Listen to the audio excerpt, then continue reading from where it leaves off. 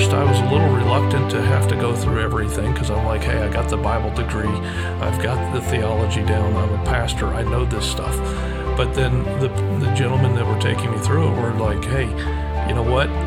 You need to hear it too. And so I finally submitted to that as a pastor of a church. I submitted to listening to and going through this, and I'm so thankful I did. On this episode of General Order 4, we will be continuing our series on having a life of discipleship. On today's episode, I will be interviewing Pastor Brian Stewart on how he lives out having a life of discipleship in his own life and ministry.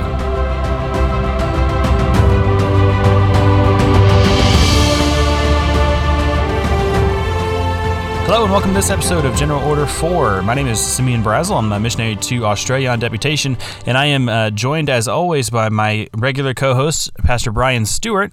And today we have a special treat for you. We are going to do things a little bit differently. So the last couple of episodes, we've spent some time looking at the model that Jesus Christ left for us in discipleship. And then the following episode after that, we talked about how Paul left a model for us in discipleship. But today we're going to take a look at the same thing, a life of discipleship, from a more practical angle. And so what I wanted to do is I wanted to do an interview with Pastor Brian Stewart, and he is pastoring in Bloomington, Indiana, and has this discipleship process that we've been discussing is active within his own church and something that he's been doing for several years now. And so I wanted to just go through, interview him on his ideas about discipleship, how things are operating within his church, and give you some encouragement on your end as the listener, so you can just know that this is being done and that it can work. So I wanted to do that. So Pastor, if you're ready, we can get right into some questions, and we'll see where it goes. Sure thing. Looking forward to it. Alrighty, so if you could, Pastor Stewart, if you could just go ahead and remind the listener how you came to be so passionate about discipleship within your own life and within the local church. Back when I was first called to pastor after spending some time being a youth pastor and an assistant pastor, I was reading through the pastoral epistles as I knew the opportunity to pastor was coming near.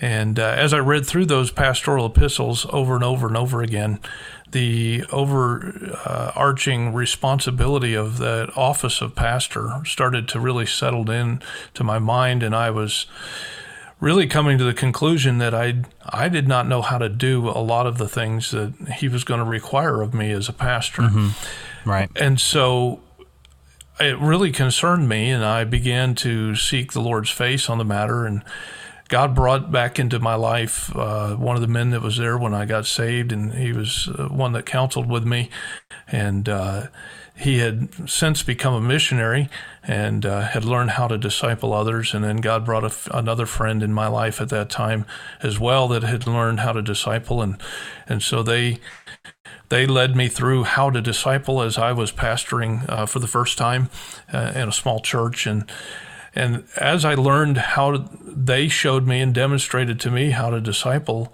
others, I learned that a lot of the ministry questions that I had, the ministry responsibilities that I had that I didn't know how to do, were answered by understanding how to see somebody come to maturity in Christ. Yeah, and it seems like it's a common thing with missionaries, especially because it's expected of missionaries, I think, to disciple believers, and we have this expectation that they're going to do that. Mm-hmm. But I hear from missionaries that I talk to all the time about how they get to the field and they're shocked because they don't. The field doesn't work the same way that it does here in the States. There's not a culture of Christianity, which is a good thing in some ways, but they're not trained. They don't know how to do it. And so it's interesting that you said that the person who led you to Christ was currently a missionary and had learned how to disciple people. Sure. And probably he learned it on the fly. He actually had another veteran missionary that kind of took him under the wing and helped him to understand and know how to disciple. And so it was given to him in much of the same way as it was given to me. And hopefully we'll be able to continue to pass it along to other ministers and other believers that are able to disciple people through the local churches that God has given them to be responsible at. Sure. Briefly, if you would describe for me that general model that you use for how you are discipling people. I know that we've talked about a model that Christ used and a model that Paul used, and we're trying to keep it as biblical as possible. But describe for me kind of the model that you have set up within your own life and ministry and then within your church. Sure. The model that we use is really based after the Great Commission. The Great Commission is God, through Jesus, giving us what we're supposed to do, why you're supposed to do it, and really how we're supposed to do it. And so the Great Commission is to first find those that don't know Christ as their Savior and have not put their faith and trust in Him, and share the gospel with them. Once we share the gospel, according to the Great Commission, we are to teach them that they need to be baptized. And again, that's going to be done through the ministry of a local church, since the authority to baptize rests with the local church. And then they're going to be, once they're joined to the local church, then that person who led them to the Lord, who's a member of that local church, is then to disciple them, to teach them to observe whatsoever Christ has commanded that individual that led them to the Lord. And so we're to share what we've been taught and how we've matured with them. And so the way we do that here at Calvary is that we realize that we can't just teach them a little bit here and a little bit there in the sense of just any old information. We need to do it intentionally, just like we would raise a child. And so, Scripture. So you're not just counting on the services of the church, is what you're saying. That's correct. We're going to meet face-to-face, one-on-one with a brand new believer to teach them things like that they're accepted in the family of God and that this is a spiritual birth. And we talk about how Jesus talked with Nicodemus and the difference between physical birth and spiritual birth. We're going to look at eternal security and the importance of baptism. And again, we're going to teach them to observe. And so we're not going to teach beyond what they're already observing. And so if they learn this truth and then they don't put it into practice, then we're going to keep teaching that truth until they do or until they decide not to. And so, unfortunately, sometimes we start discipling people and they don't continue because they don't observe what God says, and we don't want to stop with them. We want to teach them, but I can't teach you the second and third steps of growth and maturity if you're not willing to practice the first one and the first two. So we teach them, and we teach them in a very personal, one-on-one. Men disciple men and women disciple women, and we have this going on. This usually takes about 8 months to a year, depends on the person, really depends on how quickly they observe the things that God wants them to know. We cover things like the importance of God's Word. So when we're teaching that lesson, how important is God's Word in the life of a believer? Well, it's all important. In fact, He says He exalts His Word above His name. And so He wants us to make sure that we prioritize His Word. So if this person is not prioritizing the Word of God in their life, and you show them something in God's Word and they go, well, I don't care, I'm going to do it my way anyway. Well, then that person hasn't learned the lessons that they need to learn in this stage.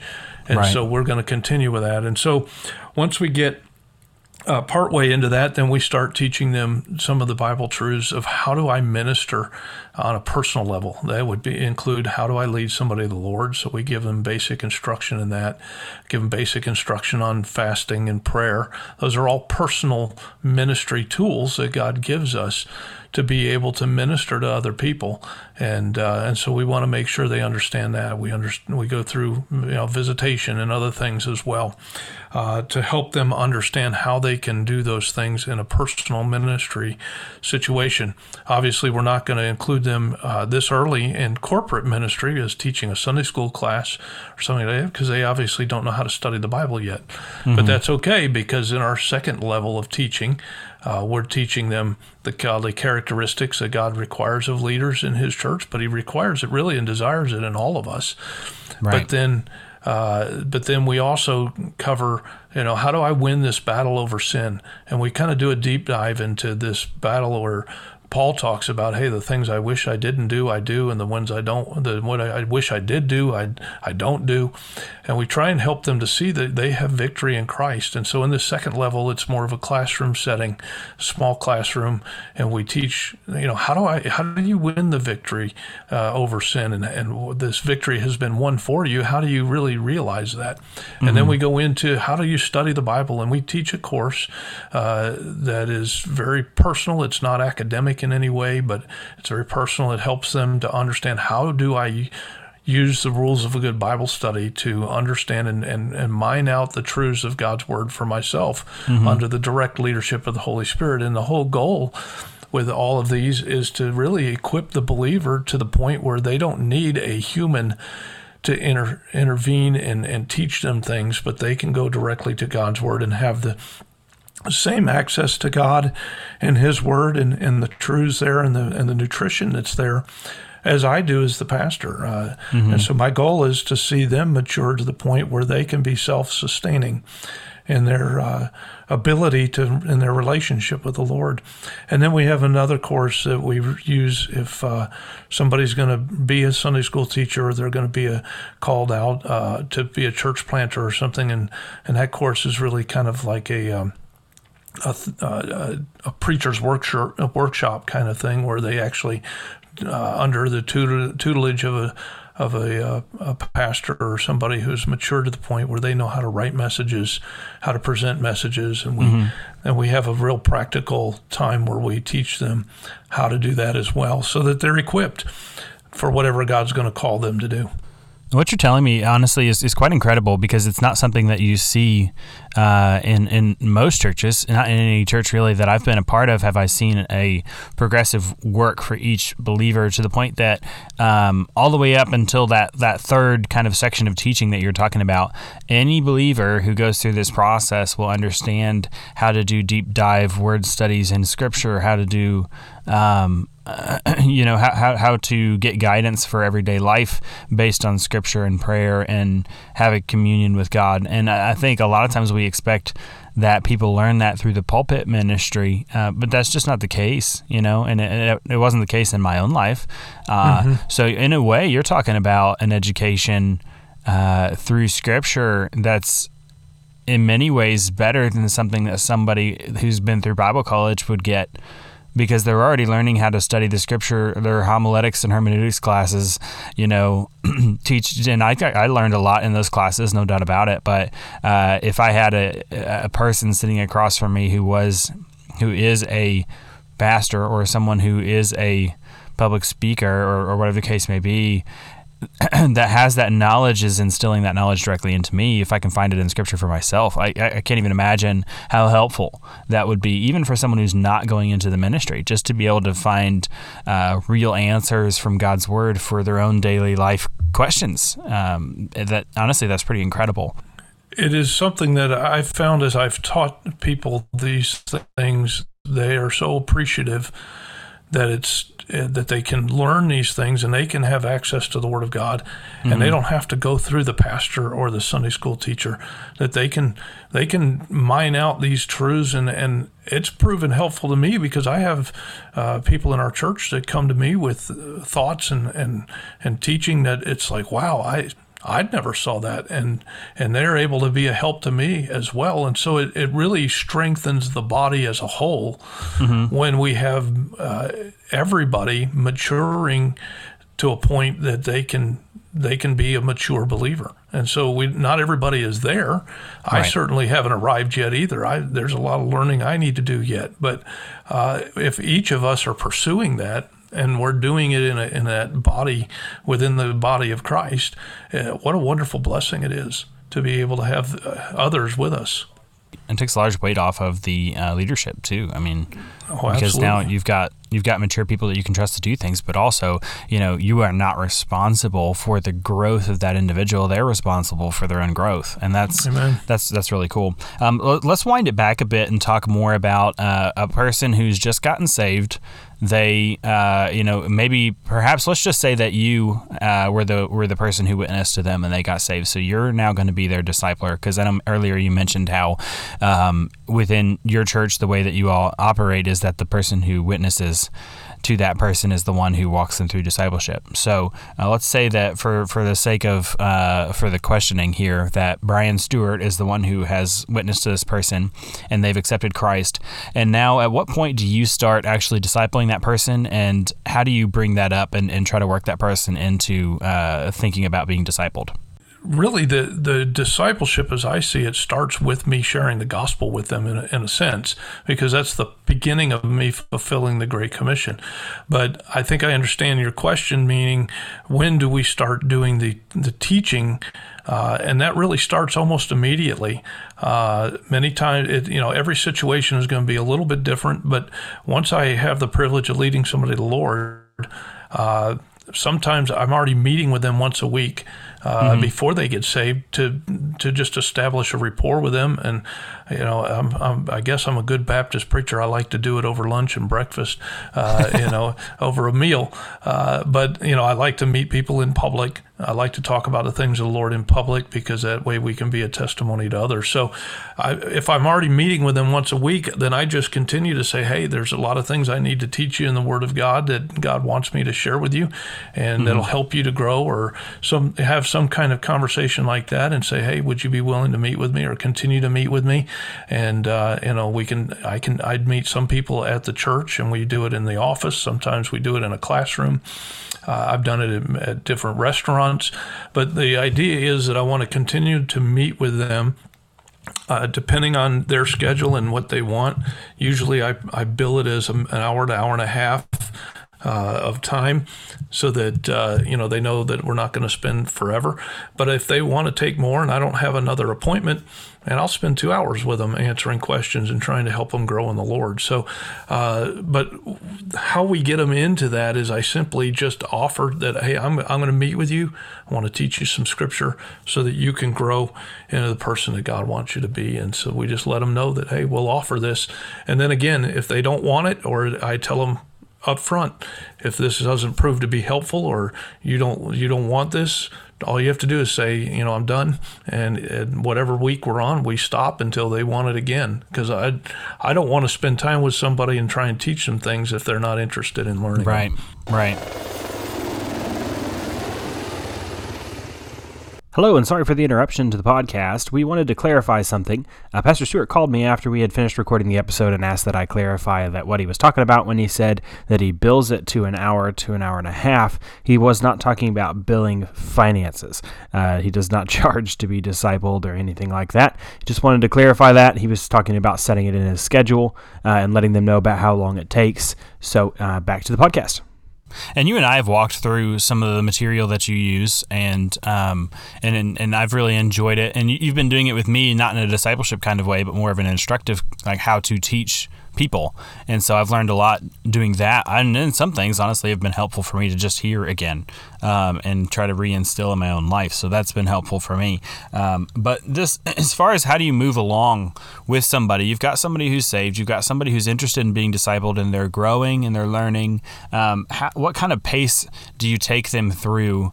How quickly do you kind of try and move them from those basic things to that next stage in which they're learning more application type of stuff? I know when they first get saved, you start going through things that have to do with salvation, that have to do with baptism, the very basic building blocks.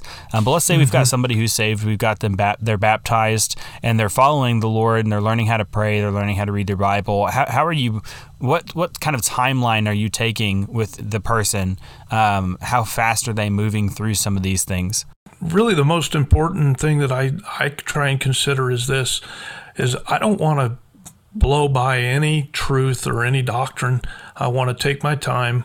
I want to make sure that they're understanding it. Now, I like to give a lot of illustrations, and my favorite illustrations are absurd illustrations because they seem to stick, and they just seem to kind of illustrate things at a absurd level.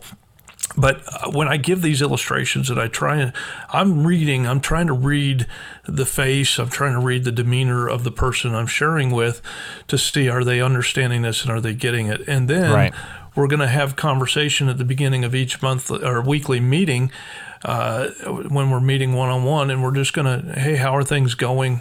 You said last week this happened. You may be struggling at work, or whatever the struggle might be. When we're going through these things, to identify, hey, where are their struggles, and this is the transfer of life, because when they share with me those things, and then the Holy Spirit gives me wisdom to be able to say, hey, remember what we learned a couple weeks ago, or we learned in lesson whatever, and we are able to go back and make sure that they're observing these things in a way that brings honor and glory to the Lord. All right. So what I'm understanding from what you're saying is that you're taking your time with each individual, and you're determining on an individual one-on-one kind of basis how fast that person needs to move. Is that what I'm gathering? Yes, sir. So each believer, he has taken the steps that you've taught him in the last lesson or in the last meeting place before you're moving on to talking about anything else. Correct. We're going to make sure to the best of our ability. And again, have I been fooled? Have I been, misled before? Absolutely. I'm not infallible. The Holy Spirit is. God is infallible, but we're not. But we want to do due diligence to make sure that we're not moving on, because this isn't about checking a box. Right. This is about making sure that this believer understands these rudimentary truths, like how to pray. What is God's will? How do I know what God's will is? What is the importance of the local church, and what is my involvement in the local church supposed to be? So we're not going to race through these things, because why? I found that it doesn't matter really how long you've been saved. If you've never been taught these in a systematic, intentional way, a lot of times there are some cracks in understanding. I know in my case, and I can't speak for other people, but I know in my case, I was pastoring a church, and there was a lot of cracks in my foundation, biblical foundation of understanding, that I'm thankful that God shored those up. I didn't, at first I was a little reluctant to have to go through everything, because I'm like, hey, I got the Bible degree, I've got the theology down, I'm a pastor, I know this stuff. But then the gentlemen that were taking me through it were like, hey, you know what? You need to hear it too. And so I finally submitted to that as a pastor of a church. I submitted to listening to and going through this, and I'm so thankful I did, because it helped me to understand things that either I had forgotten or that I had not really fully understood, and I was able to understand it in a much clearer way. And that same thing's kind of happening with me as we've been going through some of this stuff, just shoring up my own beliefs about things. And sometimes I think, especially people like me who grew up in church, we have certain beliefs about things, but we don't really even know why we believe them, I guess. And so having some of that I guess the concrete poured in the cracks has helped me out quite a bit, shore up the foundation that I had in my own life. But so this believer, he's got to the point where he's meeting with you regularly. He is maturing and growing, and he's submitting to the teaching that he's being given, because the teaching he's being given is coming from the Word of God, and not from you or from anybody else. So this person is beginning to grow. How much time are you spending a week with somebody, and how do you go about scheduling with that person? Really, let me say this real quickly. The lessons that we present to them in like a lesson form, we make sure they understand this is just an outline to point us to the Scripture. The real truth, the real understanding is the Scripture, and pretty much everything we point out, we're going to look at a couple of verses of Scripture for as our backbone of what we're doing. But when it comes to scheduling,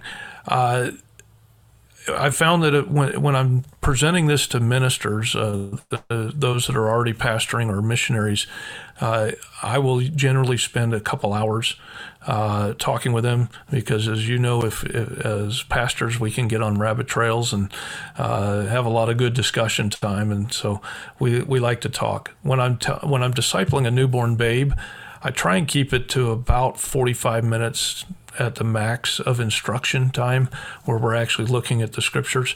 I do not hesitate, though, to answer questions that are going to be, even though they may not be pertaining to the lesson directly, I love to try and answer the question because that's where they're at in their walk, and that's what they're dealing with. And so I try and take time to answer those questions. And there's been sometimes that we end up not even covering the lesson at all, and we end up just dealing with whatever they're dealing with in their life. But then again, and it gives you a window into their life. Absolutely, and again, here is an opportunity for us to pour the scriptures and the biblical instruction that we've been given into this person's life in a way that is going to be received, because why? They're dealing with that issue right now. They're dealing with that problem. Mm-hmm. There are times if I know we're going to cover something in lessons in the weeks or months to follow, that I will put that off if I feel like that it's necessary and I have the Holy Spirit's leadership on that. I may put it off and say, hey, let's deal with that when we get to that lesson. But most of the time, I'm going to try and at least cover that and say, we're going to take a deeper dive into this later. So then when it comes to scheduling, what I do is I want to make sure that this person wants to meet. And they're not just doing this because they want to meet with the pastor or they want to just have a nice, get together. And so what I will do is I will generally set up with a person a time in the week that meets in my schedule and meets in their schedule. And I usually schedule an hour to an hour and a half of time. And then I put them in that time slot on my calendar. And then I have it repeating every week. And I just do it in perpetuity. In other words, until we're end up being done. And then each time I meet with them, so if it's like a Thursday meeting and they come to church on Wednesday night regularly, then on Wednesday night I'm going to meet with them and say, hey, we good for Thursday? Or I try and get them to even come to me and say, hey, we're good for tomorrow, right? And I'll then look at my calendar and they check their calendar. We make sure we're good and then we go on. So every week it's like checking in to make sure, hey, we're good to meet at whatever time. So some people I meet on Monday, some I meet on Tuesday. And when and where are we meeting? I set that up weekly.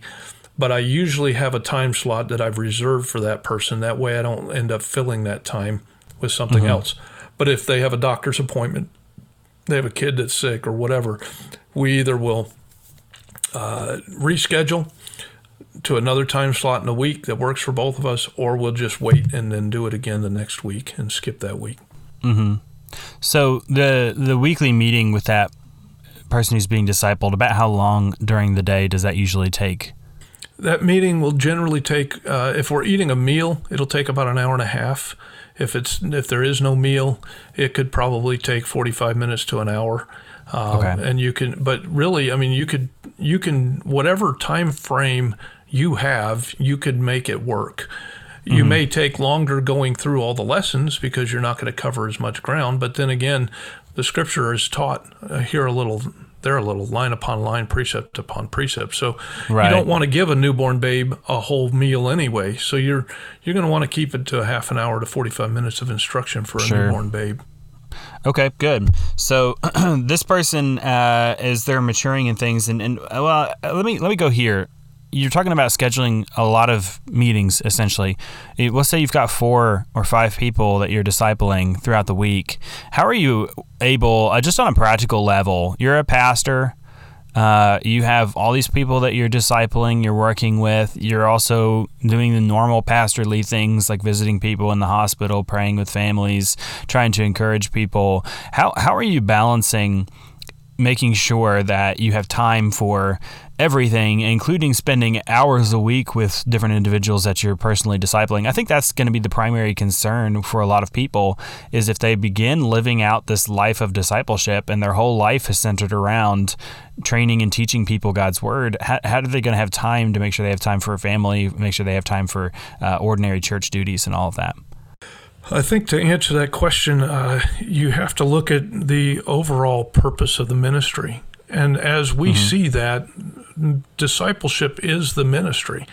And so, yes, I have a pulpit ministry and I have responsibilities to edify and build up the believers during that time we have pulpit time. I have responsibilities to meet at the hospitals and for surgeries and other things, and I do that to the best of my ability. But if you stop and think about it, if you have a church where the people are being matured to do the work of the ministry, I'm not doing the work of the ministry alone. I have other matured believers. Now, that doesn't happen overnight, and you don't get there quickly. So that I don't want to give a false impression that as soon as you decide that discipleship is the way we're going to go, that all of a sudden now you have all of these other ministers. And depending on what church you're in, if you're in a church that's already established, obviously there's going to have to be a shift of understanding by the body as well. And so it's going to take time for you to teach and reveal this to them,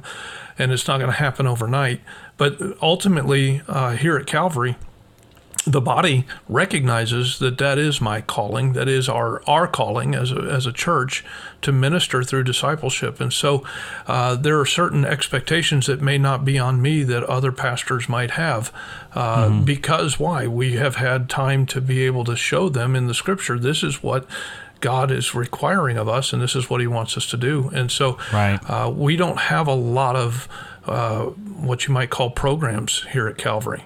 Our focus is on maturing believers, seeing lost people saved so they can be maturing believers, so that we can see the Great Commission accomplished around the world. And so back to your question, how does that work in my time?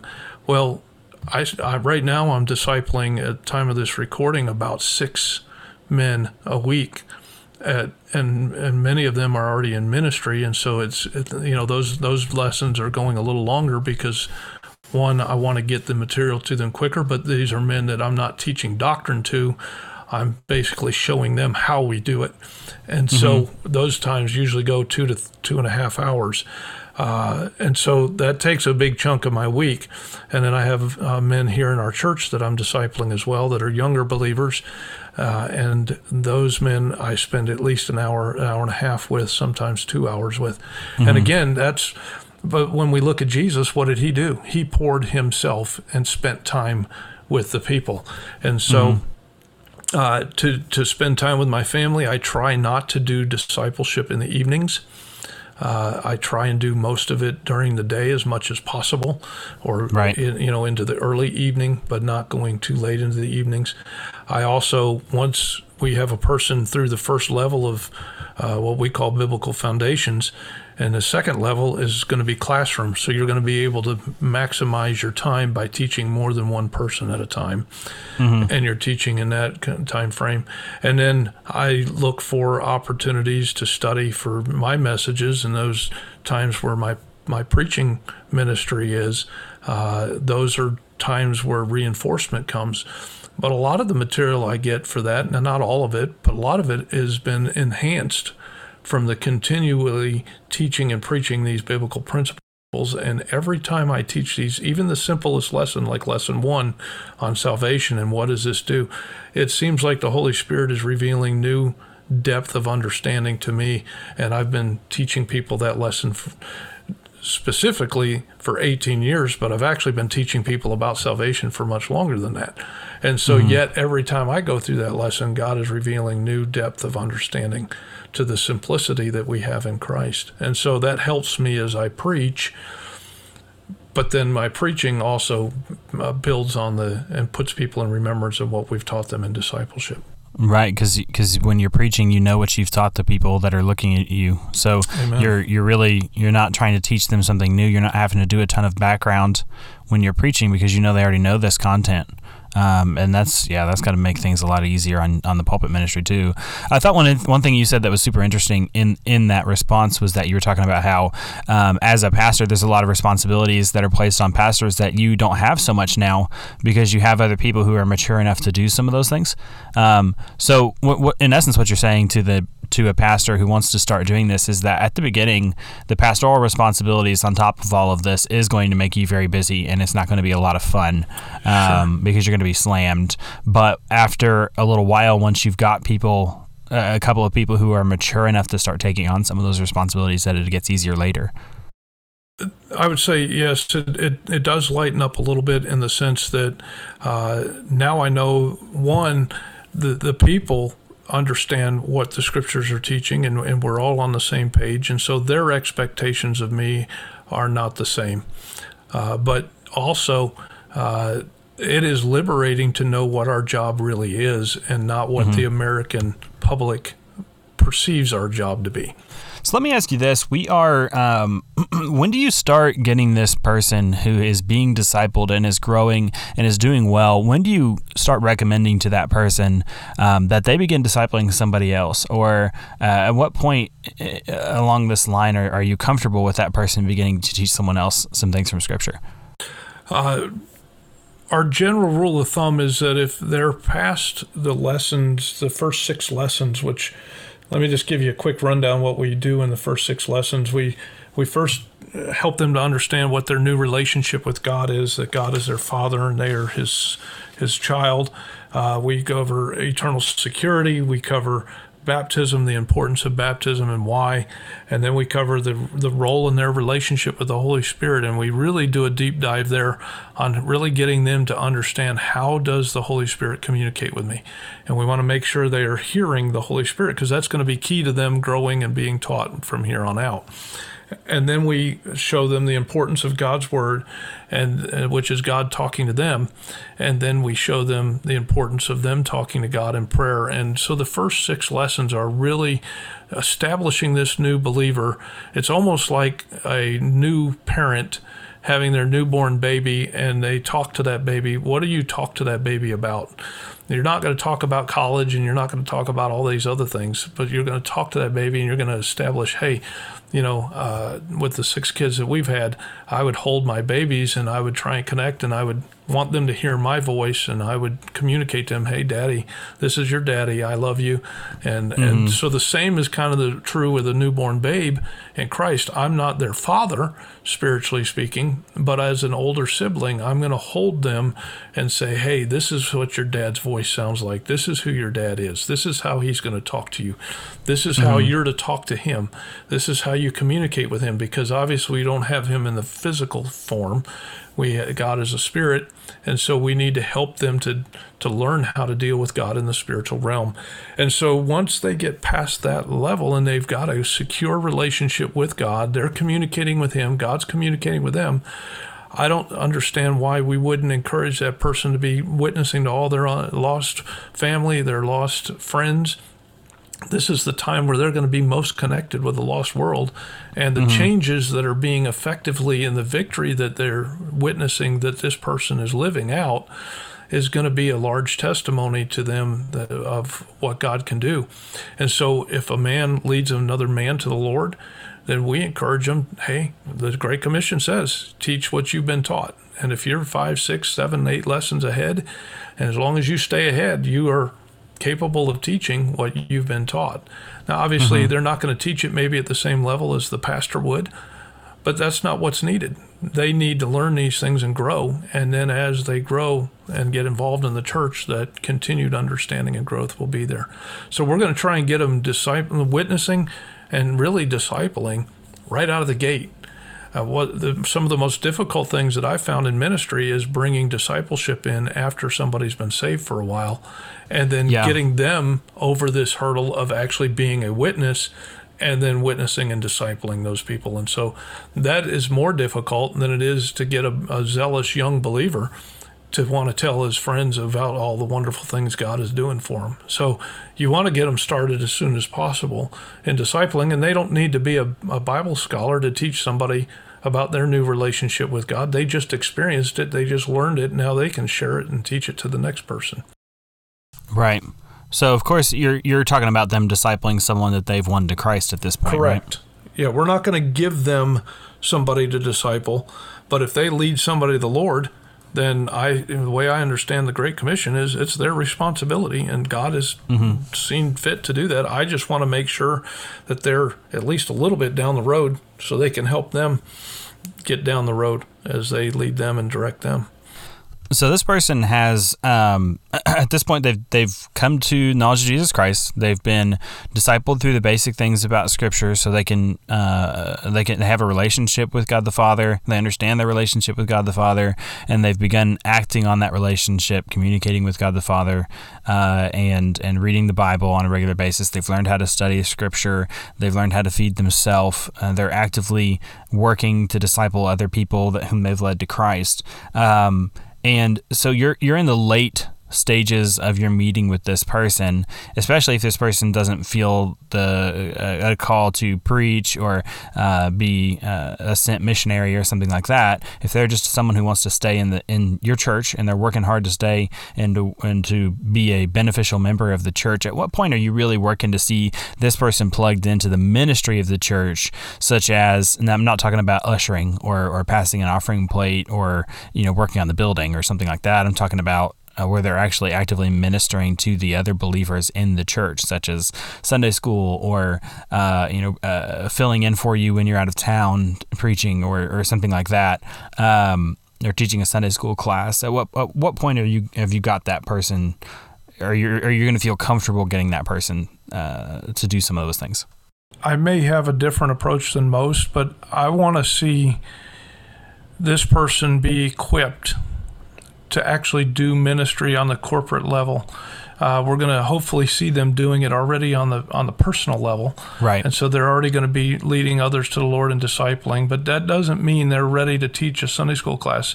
If we really believe that God's Word is as important as it is, as valuable as it is, then I need to make sure that this person is equipped. And so it's probably going to be, on an average, the first level of teaching that we do is going to take 8 months to a year. And then the second level of teaching we do is where we teach them the godly characteristics, what God's desire is for them in their character, how to win that battle over sin. We certainly don't want to put somebody in a position of leadership that's going to still be struggling regularly with giving into sin. Mm-hmm. And so we're going to want to see them living a victorious life. And so that's going to take some time to help them to understand that battle. And then we really want to make sure they have the rules of a good Bible study. Because if I understand and know how to do my own Bible study and can glean out things for myself, well, now I can start doing that. And so once they've been through that second level of teaching, the Foundations 2 level, now they're going to be equipped to actually be a Sunday school teacher, to be able to study God's Word and find things that the Holy Spirit's going to reveal to them, mm-hmm. so that they can teach it to others. But I think we too quickly lay hands on people, so to speak, and put them in the ministry way before they're ever ready. Right. And then when they struggle, we wonder why they're struggling, or we write it up to just that they weren't good ground or good seed or whatever. But I think we as pastors and ministers need to be more intentional in our approach, and in doing so, it helps to have an intentional plan to be able to be more intentional. And so because we have that, we don't just put anybody quickly into a ministry. I also don't start a ministry or don't continue a ministry if I don't have somebody that's willing, mm-hmm. and able or equipped to do the work of the ministry. Mm-hmm. Why would you want to do that? All you're doing is going to bring yourself heartache and bring reproach upon the cause of Christ by putting somebody in that isn't ready to do the work that they're being called to do. And a lot of additional work on your own part, too. I mean, because you're going to have to babysit that ministry because the person who's leading it is not mature. That's for sure.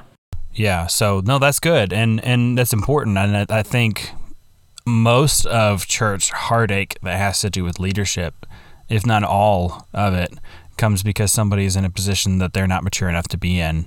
You see this with, we see the big notable pastors who fall into sin and this kind of thing. Nobody falls into sin, but not because they were caught blindsided by some sinful action, but because they had a character flaw that could have been caught if they had been discipled properly, I think. And, I've not been around long enough to say that definitively, but there's definitely some of that, I think, and it could be caught if people are discipled properly. So that's really good. And if I can clarify real quickly, I'm not coming from the position that we are the know-all and be-all, sure. and end-all.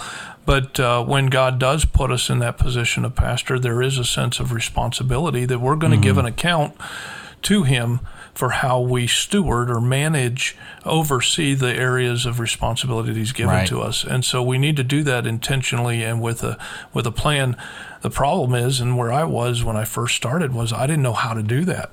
Yeah. And so I was so thankful that the Lord answered my prayer by giving me ministers that were able to help put me on the path to being able to be more intentional in the way that I approached ministry and approached the pastorate that He's given me. Yeah, and I think many people reach to hire somebody from outside because of this, because they don't have somebody in their church that's mature enough to do it. So, maybe the approach should be, rather than trying to find somebody from the outside to fill a position, why don't we train that person ourselves? And then we know what they know, and we know what they believe. Sure. And, as a missionary, I'm not going to have a choice. And there's not going to be an outside person for me to hire. So I'm going to have to train my own people. But, perhaps we all ought to be doing that. It certainly seems like that's what Paul did. It's definitely what Jesus did, because he was, he didn't have a choice either. He was starting out the church as a whole. So, sure. But it does seem to me to look like, at least from my perspective, to be the opportune way to do things. And so this disciple is really not taking on any responsibility in the church until you're fully sure that he's ready to do it. We talked about that with Paul and Timothy, actually, about how Paul told Timothy that he didn't lay his hands on him until he was assured of the things that he believed and was prepared to do. So that's a really good. That ties in really well with what we had talked about. To leave on a positive note, the last question I'm going to ask, I just want you to go through how your church has developed generationally. All right, I've had the privilege of meeting and discipling over 20 men here at the church already in the last 8.5 years. And, that's investing. That's the one-on-one time. There's been a lot of other things that we've been in the classroom, and there's been a lot of instruction beyond that one-on-one time as well. Mm-hmm. But those 20 men, unfortunately, there's some that are no longer at the church. A couple of them are actually in heaven now. So that's they graduated. I'm a little jealous of them. But our brethren, there's some of them started and went through part of it, and then they decided that they weren't going to continue. And there's probably a multitude of different reasons why, but ultimately there's been that over 20 men. Now, right now, aside from me, I'm discipling 5 or 6 men right now. One is just about to be finished, so that's why I say 5 or 6, because I think one more week and they'll be done with the one-on-one, and then we'll be into the classroom stuff. But my wife has discipled 12 ladies here at the church, and of that, I have 9 people other than myself right now currently discipling at the church. Kind of the exciting thing is we have the 4th generation just beginning to be discipled now. We're working with That's him awesome.